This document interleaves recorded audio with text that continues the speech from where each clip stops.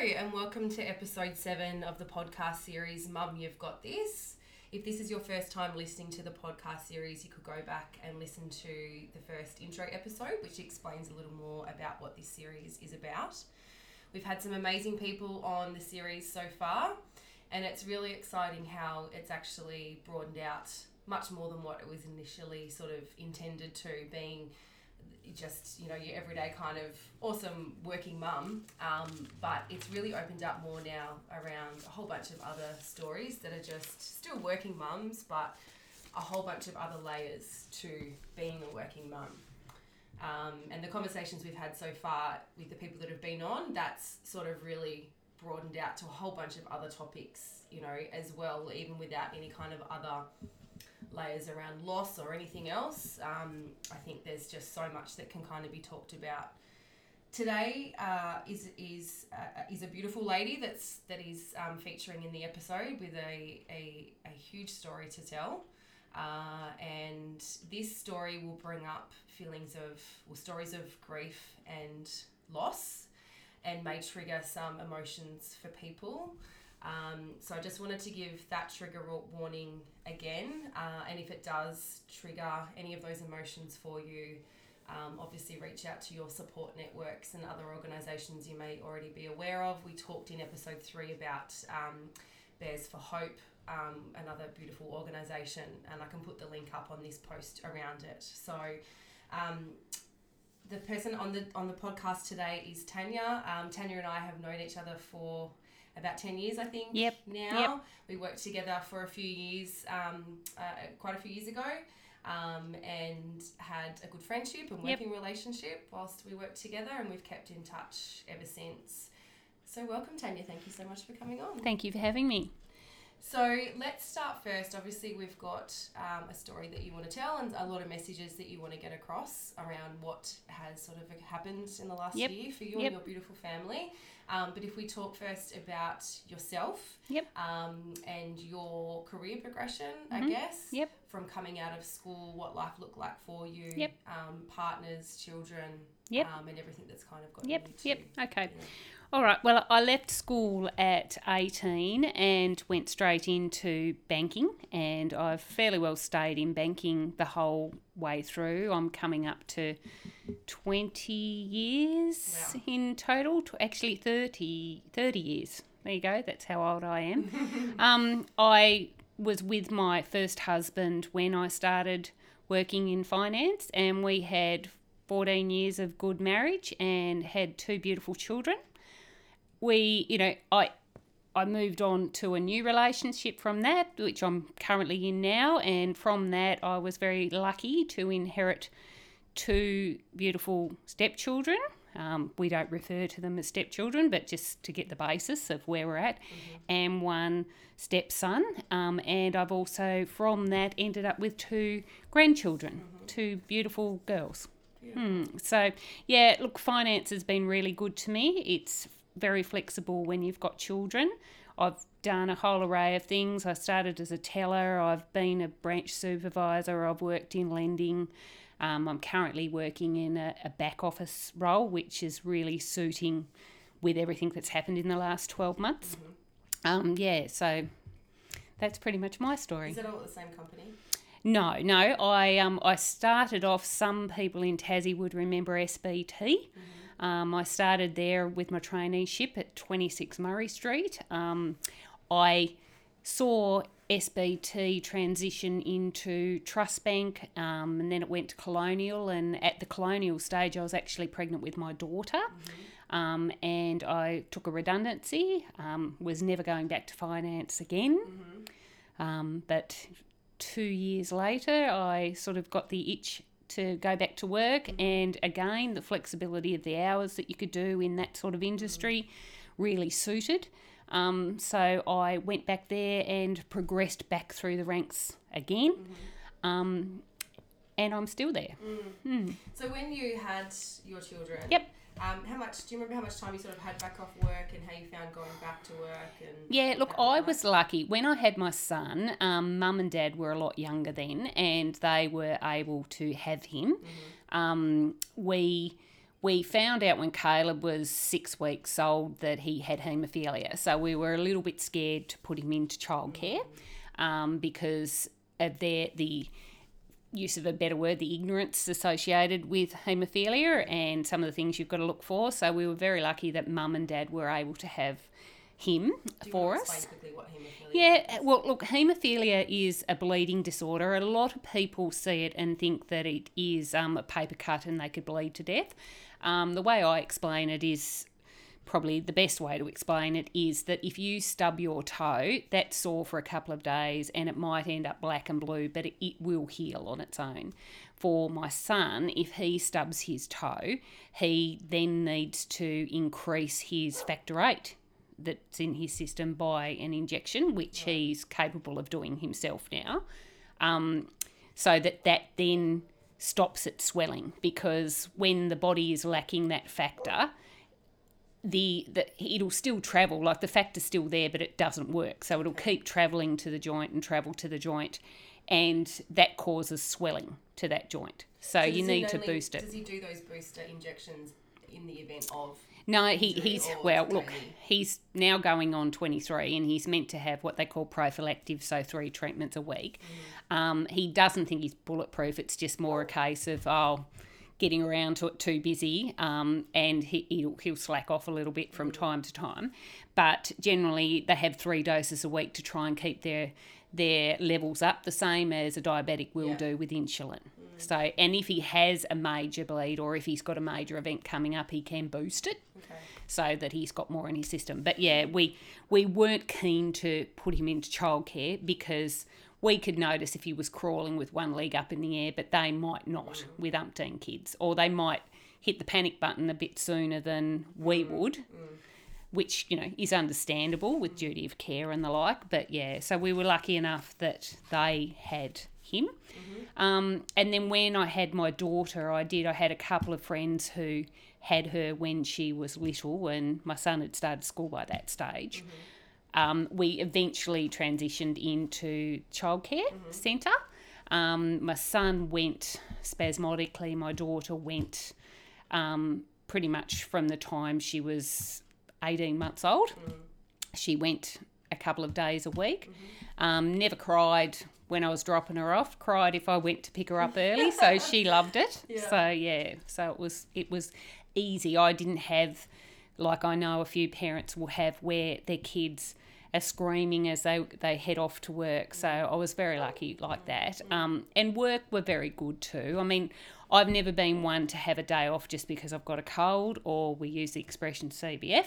I haven't done that. So if I needed to have time off because either of the kids weren't well, that was fine. And I will say my ex-husband was also able to share the load.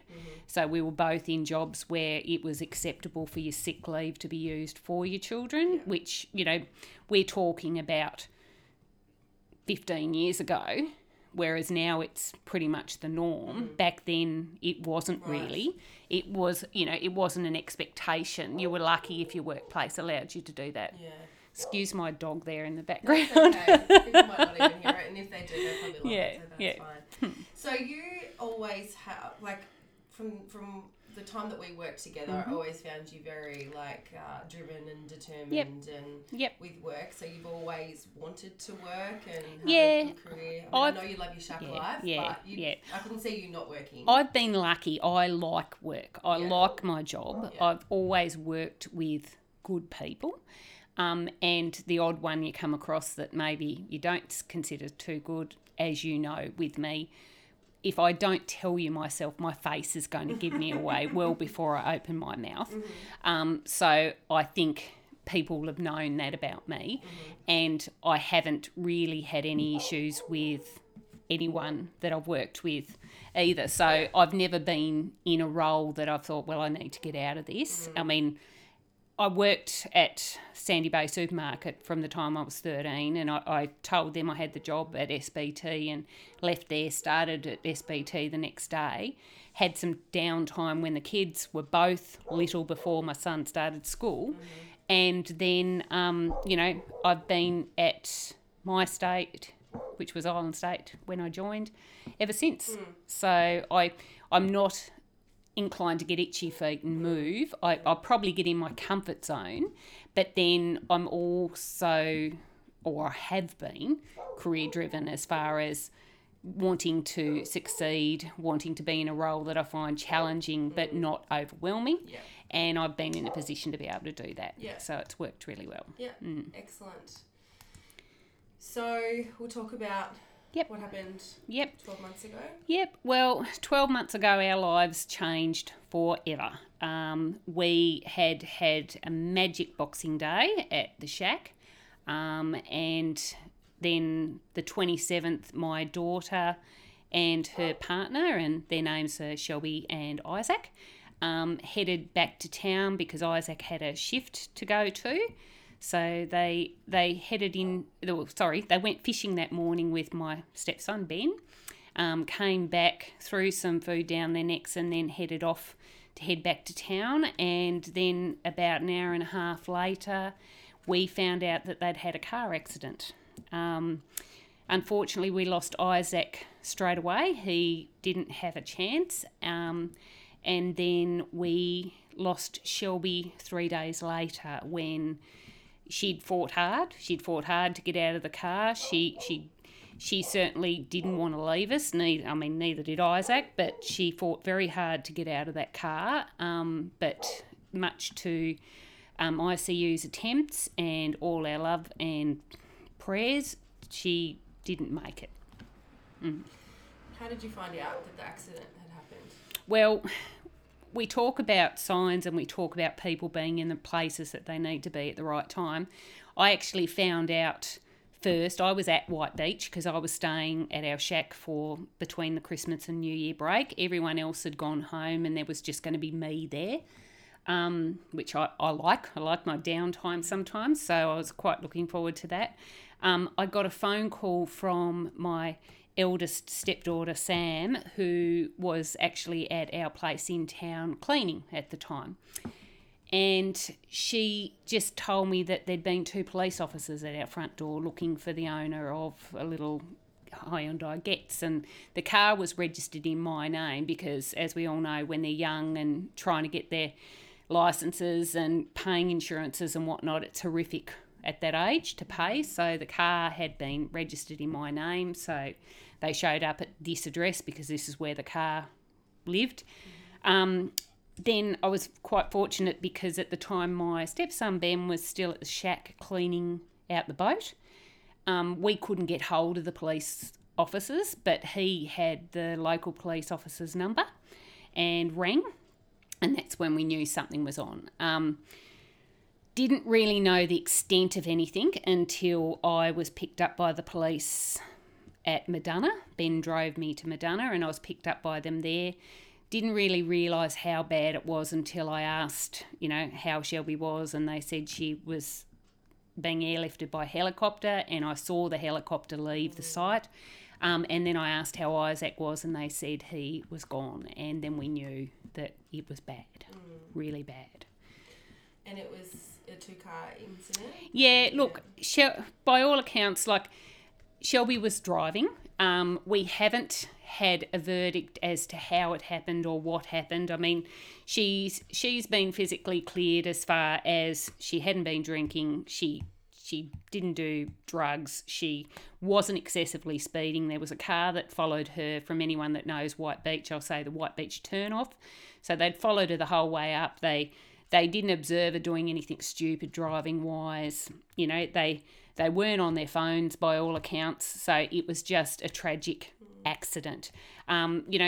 We've said and we've hoped that it gets passed on to the driver of the other car, that we don't give them any thought at all as far as what they could have done to avoid it. We certainly don't have any ill feeling. It's not going to change anything for us. And having hate in your heart, which sounds very melancholy, isn't going to change anything. And their lives are already ruined anyway. What they went through, I can only imagine what they went through on the day. We didn't have to see that. I wasn't permitted by anyone in the family to ever see the car, which I went with what they said as far as that's concerned. But I wouldn't like to have been in their position. And you see all the time in the news where people are talking to the drivers of the car and their passengers were killed. And, you know, in some cases they hadn't done the right thing. You know, they had been drinking and they had been doing things. They're already going through enough, you know. Yeah. It's, you know, well, that's a whole other topic, I suppose. But, you know, to me, there's some fault for everyone involved in the situation, and to blame someone isn't going to change the situation for us. But I think a lot of people would use that to and put all their energy to if they could. Yeah, that's right. That's exactly right. No, you've got to find, to me, we've had to find something else to put our energy into. So you obviously were then driven to the hospital.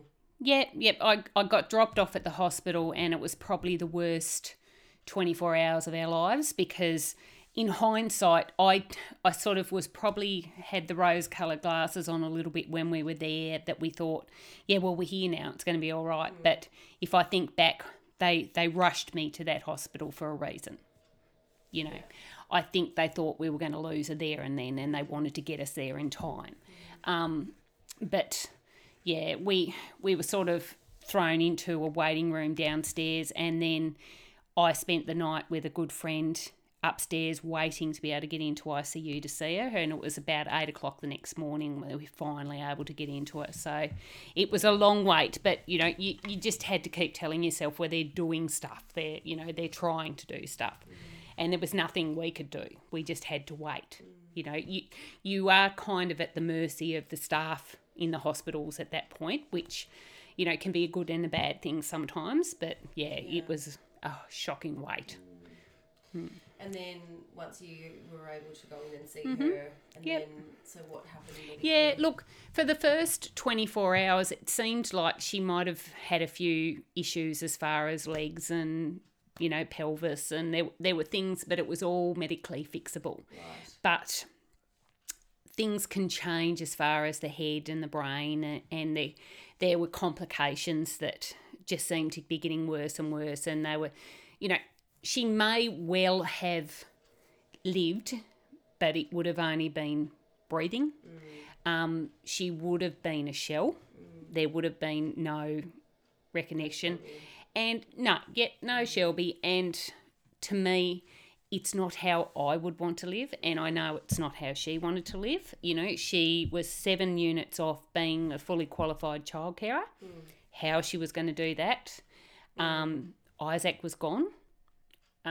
We would have had a whole other layer to deal with there with her, with that as well.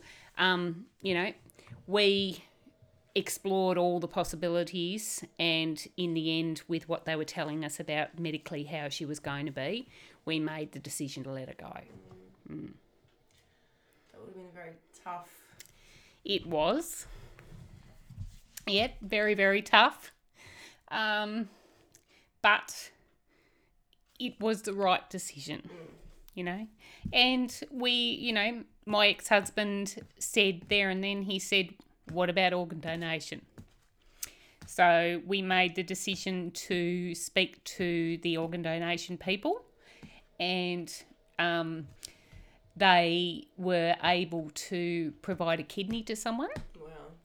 And they were able to, well, we know that some of her eyes have been given to recipients, and it sounds a strange thing to say, but they actually do. The eyes can give sight to up to 4 people, from what I've been told, because they divide and, you know, they do whatever. And for me, my biggest catchphrase at the time was she would still get to see the world. So that was how we dealt with that side of it. So, but, you know, we've been very fortunate that we've had lots of people around us and lots of support around us. From the Donate Life, we got quite involved initially, and we're still involved now, but quite involved and focused on promoting Donate Life within Tassie. You know, like there's 48% of Tasmanians are actually registered. We'd like to see that reach higher. You know, it is, people think, sometimes people think that it is still a ticked box on your licence. It isn't. You need to jump on through the MyGov site with your Medicare card and your driver's licence handy and register. You can elect to, if say you had a reason why you didn't want your eyes, or there was something that you didn't want, you can elect to not just give up everything. So it's worth doing. If ever you've known anyone who's needed an organ, or if ever you've lost someone and you have made that decision, I personally feel it gives you some closure, and it gives the death some meaning, at least, because it is, there's lots of words for it and none of them are probably suitable for your podcast. When you think about it, it was just two young kids travelling home from a fairly clean weekend. The night before they were playing spit round our barbecue table. Shelby was making the rules up as she was going, and Isaac was calling her on it just to stir her, and they were just enjoying life. Neither one of them drunk a lot. Yeah. They were happier to be, we're getting up early to go fishing. So, they were good kids. They were really good kids. So we need something to come out of it that is beneficial, and a legacy and all the rest of it. So, and that's where I suppose for me to get through it initially, I started a page through WordPress called Be Brave, Be Free. And I would pretty much write to Shelby like I would text her, because we'd text, twice a day, every day. So that's how I started with that. And then I had a call from the childcare centre who said they wanted to do something, and they had decided they were going to do Go Casual for Shelby every Thursday, and they now wear a T-shirt on a Thursday and do a gold coin donation. Initially, the funds were going to go to Donate Life, but my understanding of Donate Life, when they initially asked me where to send the money, I didn't realise that they were a government-funded organisation, and they're more interested in someone registering than they are in a cash donation. So they raised the money over the course of the year. Donate Life then kindly said the funds they had raised could go into the Go Casual for Shelby. And we've only in the last 2 months decided to set up something with the Go Casual for Shelby, and we will put the money into scholarships for kids that want to study childcare, because the industry needs good people, and us working mums need good people. The biggest issue with getting into the childcare courses that we found was that you kind of need to be working in a centre to be able to enrol in the course, but then you need to be enrolled in the course to work in the centre. And the costs, they can be $600-$700, but they can be up to $3,000, the costs. And how many 17-year-olds have got that? I mean, that being said, we haven't gone into huge discussions about it, but it's not to say that there's going to be someone older who wants to get back into the workforce and thinks, yes, I'll do childcare, but they don't have the money and the resources. It's not to say they won't be able to apply for that grant as well and get into a course and start a career through that. Is that, so the funds will go into Go Casual for Shelby, the funds that you raise? Yes. And then how does that process get decided as to who? Yep. Well, as I said, it's fairly new to us at the moment, and we only sort of set up an account, and the account currently is just in my name and the director's name, and we've got another party that needs to sign to keep it a bit formal. But we need to get together in the new year and formally establish the foundation. We're thinking there'll be a selection criteria, and then there'll be a panel that will decide who gets the money. But we have, we had a night for Shelby's birthday, which the childcare centre arranged. The childcare centres I'm talking about are Berridale and Benjafield childcare centres they're run by the Glenorchy City Council, just so you know. And they wanted to do something, and we had a movie night at the cinemas on Shelby's 19th birthday, and raised quite a bit out of that. So we're looking now at possibly multiple scholarships, so to speak, for, any amount of kids or young people, or, as I say, people our age who have displayed a passion for it, but just don't have the financial support. Yeah, correct. Yeah. So people super deserving. Yeah, super keen, yeah, that's exactly right. That's exactly right. Because we were probably lucky in the respect that Shelb was determined to do it. Like she did Claremont College in year 11 and did certificate 2. The colleges in general don't offer certificate 3. You need to go to TAFE, but she also wanted to finish year 12 in case she decided it wasn't what she wanted to do. She wanted to have her certificate to say she'd finished year 12. So we sent her to Guildford Young, and she did the majority of it through there. And she left there with 7 units left to do before she would have finished certificate 3.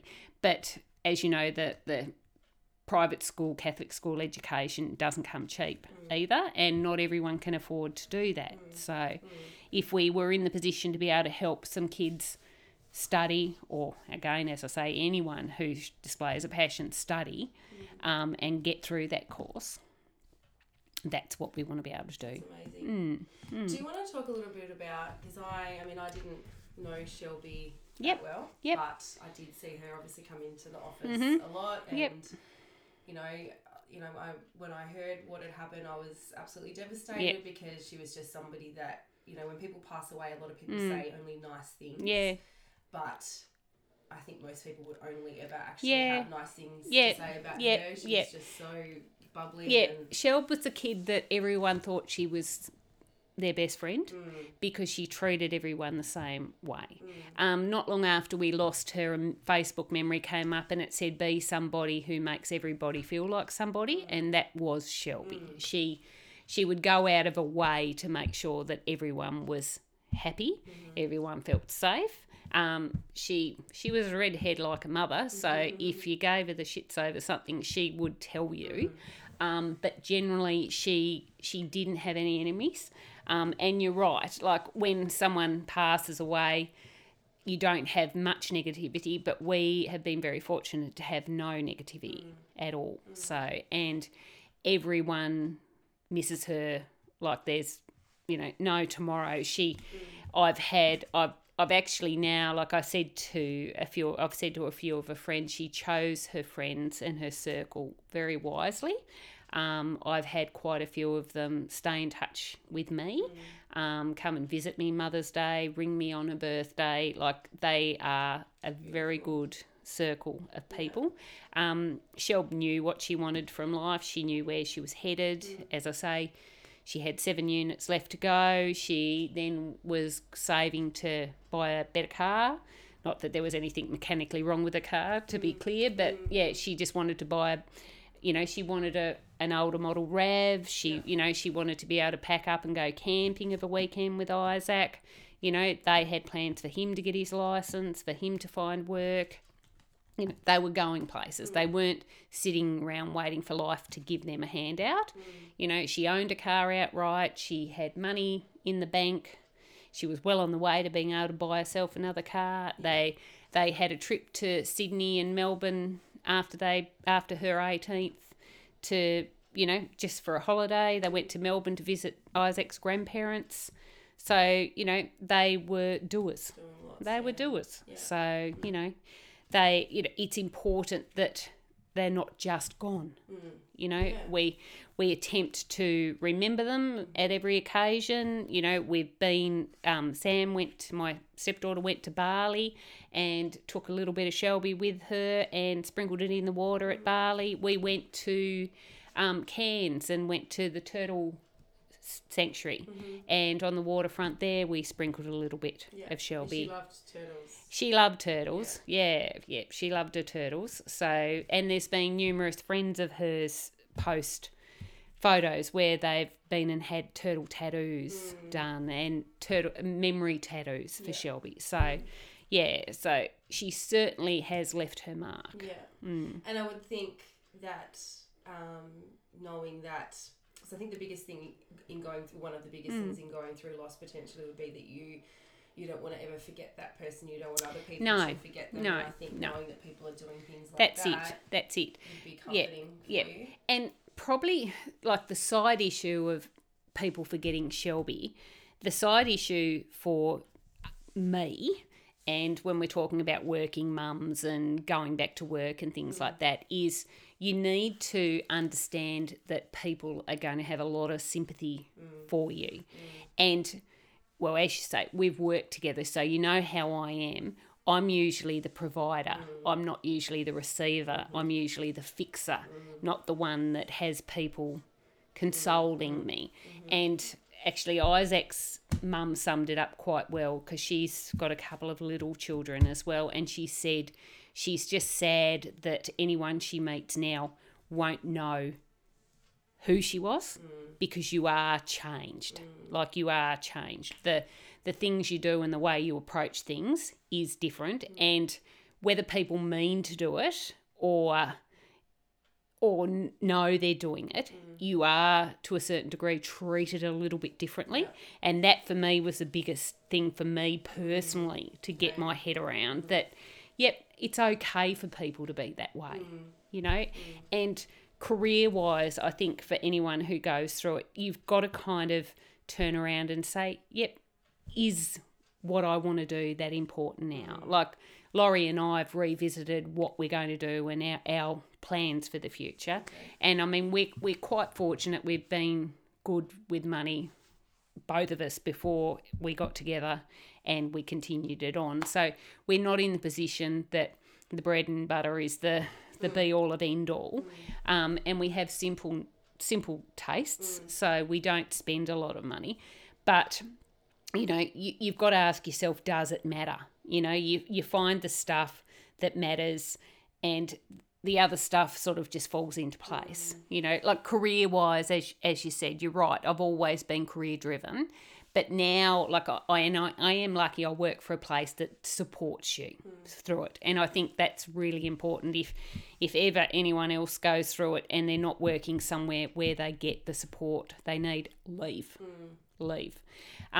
My workplace has given me the flexibility with this and with the benches that we've developed, to be able to flex off and go and do an interview with a radio station or go and do something with Win TV. And, you know, they have accommodated me into a role that probably doesn't have as much pressure to it that I have had and I've loved. You know, it hasn't worried me before, but now I don't physically think I've got the mental capacity to deal with it, and that's okay. Customer-facing Correct. role before. Yeah. And I think, you know, sometimes in the role that you were doing, it's a highly emotional role. It's, you know, lending people money. That's it. So you could be dealing with some really full-on things. And you've got 18 files on the go, and if you have a day where you're not feeling great, or, as I say, for me, I need to go and I need to promote the movie night, or I need to go and I need to do this. Well, your work's not going anywhere. Yeah. It's still there when you get back, and you've got that bubble. So you need to sort of decide what's important to you. And if you are in the position where financially you don't have to have that, do it.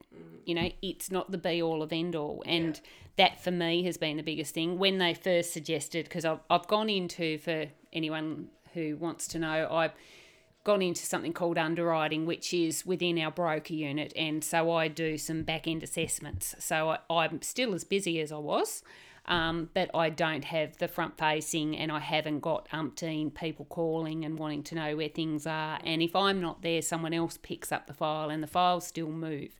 Whereas in a branch environment, it's a little bit different to that. So was that all agreed on before you went? Did you have a meeting with work? And how long did you have off? Yeah, well, look, I was, again, as I say, my workplace, my estate are pretty supportive. When the accident happened, I was on leave and not meant to be back at work to the 4th of January, or after my holidays. I was told not to come back because I had 2 weeks leave booked in February. They said, we don't want to see you till after that, so they just allowed me to do that. So I did have a lot of time to breathe and a lot of time to do things that I just wanted to get done without thinking, you know, like I painted the walls in the hallway and changed the photos on the wall, so we've got Shelb sort of smothering the walls there now, and, you know, I wanted to sort out her room, and we've made that more a space for her niece, but it's Shelby's and her niece's space, you know. So I had time to do all of that. I had some major surgery from where I had breast cancer a couple of years ago, so I've had that time off as well. So I haven't physically been at work a lot this last year, which has probably been good for me to be able to get my head around what this new normal is going to look like. But when I went back to work, I was determined I was going back and I was going to be doing the same job that I had done. And it was put to me that they wanted me to be seconded to this job that I'm doing now. And I've said to both of the people who approached me about it now, they were right. It is the right fit for me. And I'm very happy doing what I'm doing. Again, I've got a good support network. They're all aware of what's happened, but they don't give me too much sympathy. Whereas I think if I'd stayed where I was, I probably could have had more down days because I have such a great relationship with the team that I work with.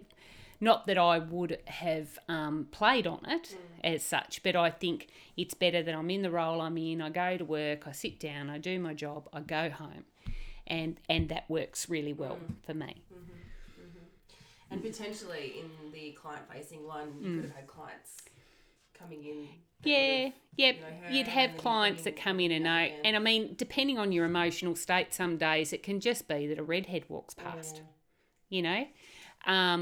It can be something as simple as that. And because I was working in our Glenorchy office and lived in Claremont, and like all of our friends' lives are out this way and all of the school friends' lives are out this way, you'd run into more people. And I mean, for me, when we talk about triggers, it could be something as simple as walking out the front doors of that branch of a day, because she was quite often there with me, you know.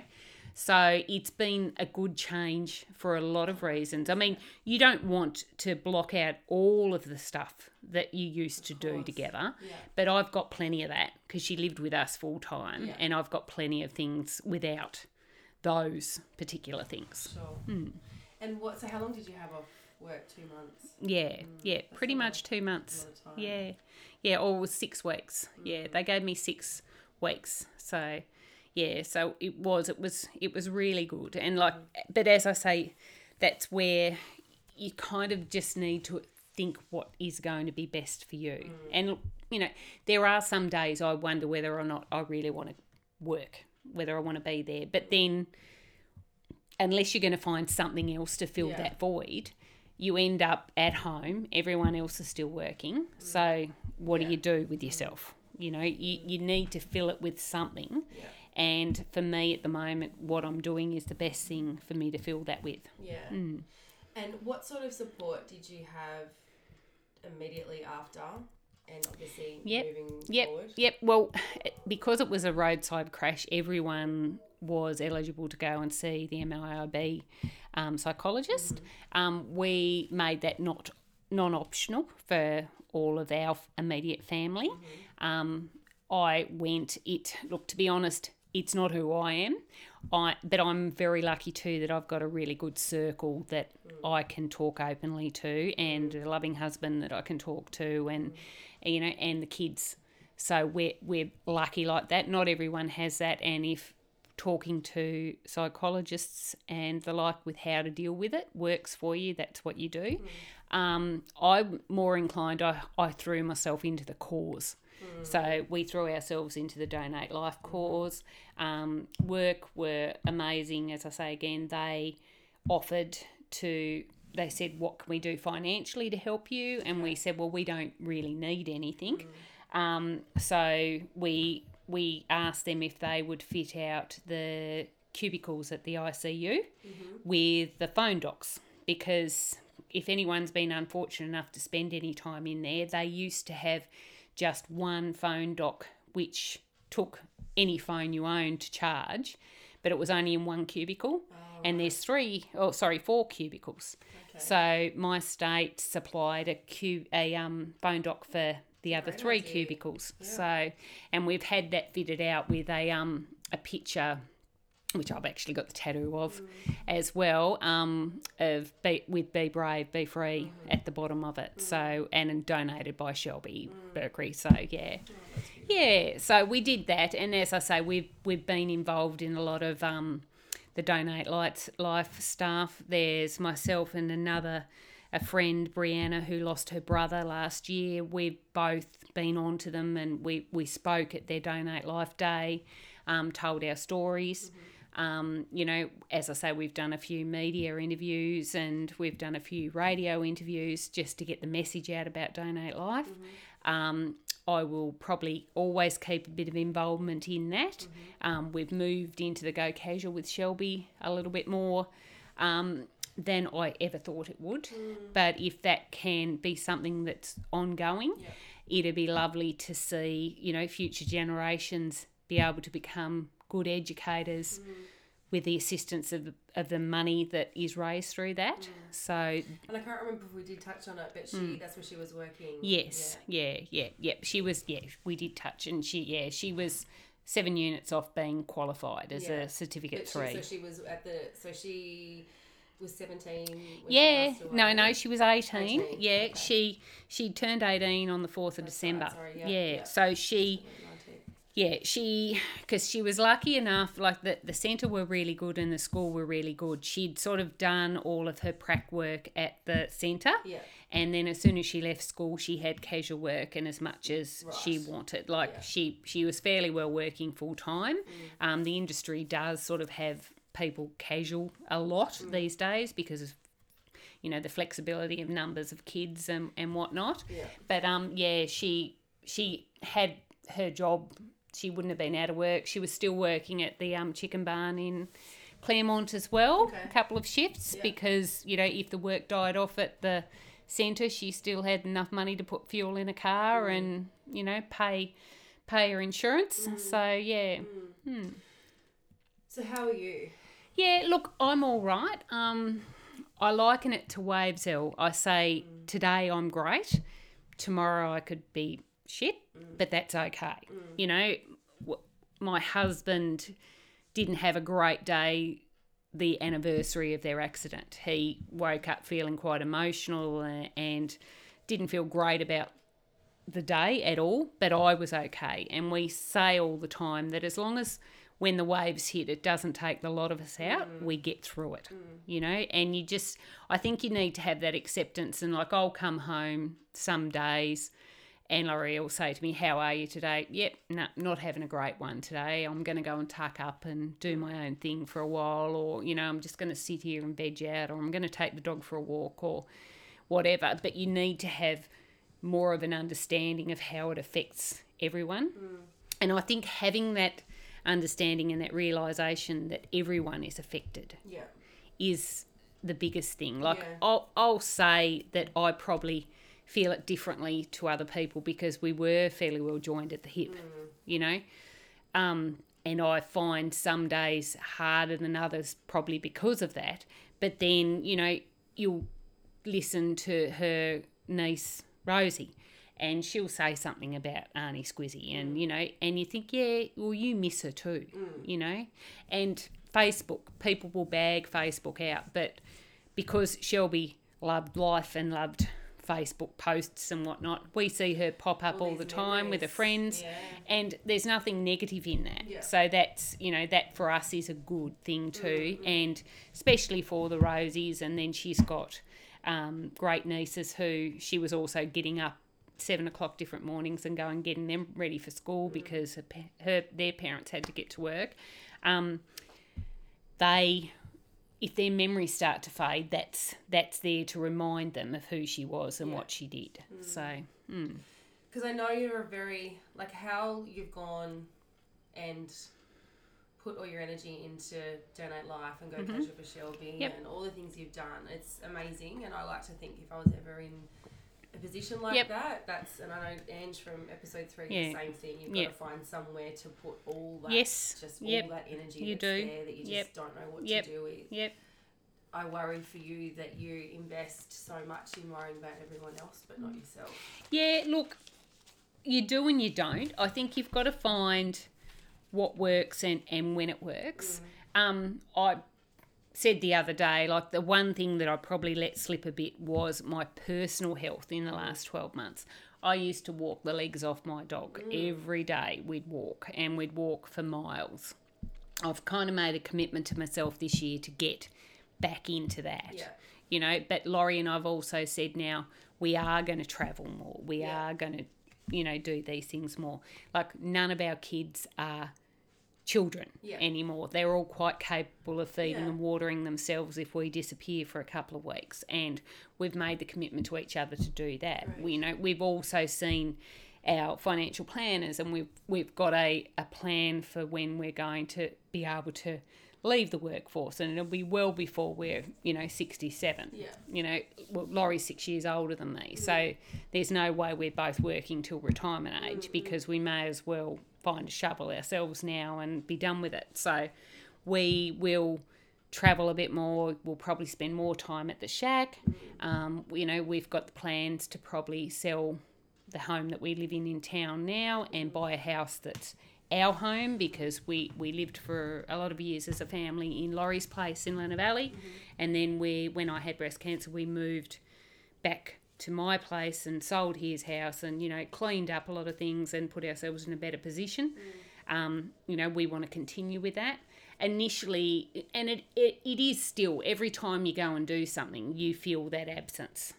But you have to turn it around if you can and sort of say, well, what would she be doing if she was here? And, you know, the fact that she's not here, she would be severely crapped off if she thought she was the cause of our misery all the time. And I say all the time, I'd be damned if I'd let her see us miserable and be thinking that that was her fault. So we as a unit try and stay positive. I've got a couple of family members who I know struggle with that sometimes and put a brave face on because they know that that's what I'm doing.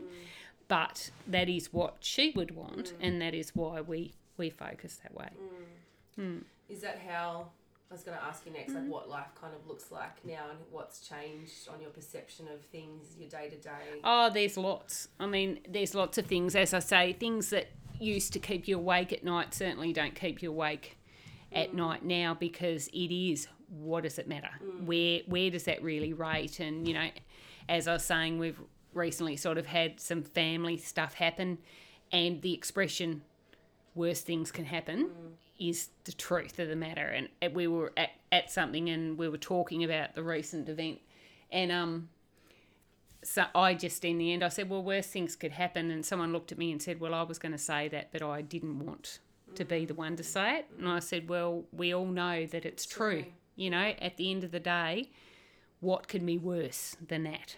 You know, like, so you don't sweat the little things like you maybe did before. You know, it's not important, it's not relevant. As long as everyone is safe and well, don't worry about it. You know, as I say, it's like your work-life balance. If you haven't got a supportive workplace when you go through something like this, find one. You know, find one that understands what you need. Like, you need to, I think though, it starts like at the beginning. Like, I've never, as I say, been one to just have a day off work. You know, I've always gone to work, like, sometimes coughing and spluttering and probably passing it on to everyone else, but I needed to get my workload done. I fractured my fibula and went to work and sat my leg up on the desk so the blood flow was all right, but still kept working. And I think workplaces know that about you. So when times get really tough, they do support you, you know, and you're not a bad parent if you have your kids in daycare because you really have to be at work that day. You know, there's nothing wrong with that, because when the chips are really down, workplaces do appreciate that sort of commitment as well. Do you have any other pieces of advice for anyone that has been, that might be listening, that has gone through loss around how to deal with things? Or make things a bit easier? Look, as I say, there's lots of things that work. Like if you're not wanting to share it with everyone, which is something that I do, and I don't do it for sympathy votes, and people I think know that about me when I put a post up about things. But just find what really works for you, and don't give a stuff what everyone else thinks. You know, if that's what works for you, do it. You know, because really when this happens, you have two choices. Every day you've got the choice of either getting up and going and living your life or not living it. And they are your two choices. Yeah. And I'll be honest and say that I reckon probably not every day, but it's something that you do consider, because you think, you get up and you go, oh, this is just, I can't, it's too hard, I don't want to do this anymore. But then you, as I say, I'll get a reality check from one of the grandkids. Yeah. You know, or someone else will post something and I go, come on, pull yourself together. You aren't the only one grieving, you know. And that sort of stuff works for me. But, you know, mentioned before about getting regular, like, hairdressers, nail technicians, yes, and stuff like that. So Exactly right. Yeah. If you because I used to always go just into Just Cuts, because all I do is get my hair trimmed, get in, get out. But, and look, they were great, so don't get me wrong, but you have that general chit-chat conversation. How many kids do you have? And I cannot be bothered. That's one thing I cannot be bothered with anymore. I'd rather go to regular people who know what's happened. Yeah. I can sit there and talk about what we're doing as far as the Shelby thing, or Caleb, or, you know, any of the others, and, you know, they've got some knowledge of it. You don't sort of have to start at the beginning, you know, because I went and saw Charmaine Wilson, who's a psychic, and one thing she said is when she introduces herself to new people and they ask how many kids she's got and whatnot, she says that she's got, say, 3 kids and one angel. And they say they're sorry, and she turns around and says, I'm sorry you didn't get to meet them. You know, and I love that analogy as well, because it is about the fact they're not physically here anymore, but they did have a life and they did have a presence, and our two were cut off way earlier than they needed to be, but they were on a path, and they were both the type of person that would always go out of their way to make someone else feel happy and included. And we established 2 seats. One's at GYC in Glenorchy, and there's another one at the childcare centre, and it's like the safe seat. You know, if you've got no one and you're feeling a bit lonely, go and sit on that seat, and the idea is someone will see that you're there, and maybe you do need someone to talk to, because that was the kids that they were. You know, so that's beautiful. I know what you were saying before. My friend's brother passed away. And I'm close with her whole family, and her mum was going off to get a hairdresser appointment, and one of the, not long after he passed away, and was that general chit chat, how many children do you have? And she just broke down and froze, and just she didn't know what to say. It was that first time of being asked that question, and it was a matter of, well, do I say I only have one, I don't want to pretend that he didn't exist, or do I say I have 2 but one's not here, but I don't want to tell that story? I think that's it is, and it is hard, because you'll always run into someone that doesn't read the newspaper or hasn't seen it. And I remember, and it would have been about 6 months ago, so it would have been 6 months after the accident, and I ran into a girl I used to go to school with at the supermarket. And we would just, you know, how you pass and you go, g'day, how you going? You know, and she said, how are the kids? And I had on my top, and I just said to her, we lost Shelby. And she just broke down, because she hadn't seen it, hadn't heard it, she didn't know what to say. And you will have that from time to time. You know, but I think the biggest thing is, as I say, finding what works for you, and not considering everyone else's emotions, but making it something that works for you. And if that is sticking, like as I said, regular nail technician, regular hairdresser, that you go to. Most of us have the same doctor. If you go to a doctor's surgery who it's potluck, maybe look at a doctor's surgery where you can choose your one doctor and see that one person and not have to go through your whole medical history every time you go. Yeah. If you think you need something to help you sleep, go get it. You know, don't think, just if it wasn't something you would have done before, all the rules are gone now. Yeah. That you start fresh. I always remember too, there was a friend of mine's had a friend of her son's take his own life. And I remember not long after that they were having a birthday party for him. And I remember thinking, why would you do that? What did I do for Shelby's? You know, it's one of those things, never say never, you know, and you do what works for you. Do what works for your family unit. Yeah. You know, like Shelby loved rose gold. So we went out and bought, and they were only Woolies, but there was a pack of New Year's Eve hats and party poppers and balloons and things. So we took those all over to Bellreeve Beach with the girls and had a little bit of rose gold there for Shelb, you know, and it's things like that that work for us. But find the stuff that works for you. And if someone thinks it's weird, well, maybe, maybe they don't need to be there for it. Yeah. You know, they have choices. Yeah. You know, people will be there for what they are comfortable with. And again, but that's okay too. You know, some people will be around all the time and check on you all the time. Others are trying to deal with it themselves, and you need to accept that. It's not that they're not as good a friend. Don't they? It doesn't mean they're still not a good friend. It's just they deal with it differently. You know, as I say, my sister-in-law, I love her to death, but she some days can't even look at me because she wears a heart on her sleeve, which is beautiful, you know. But, I suppose everyone's different, but you need to look after yourself because, you know, you can be strong to a certain degree, but you need to then accept the help of others when you need it. And if you don't, well, you lose it completely, in my opinion. So what's next? What's next? Well, get through the next 12 months. My great niece asked me the other day, Christmas Day, she said, do you miss her? And I said, only with every breath, you know, and I don't think that will ever change. I think that's how it'll be for the rest of our lives. There's a family friend of my ex-husband, and she tragically lost her little girl many years ago, and I ran into her and I said to her, and it was not long after we lost Shelb, and I said to her, does it get easier? And she said no.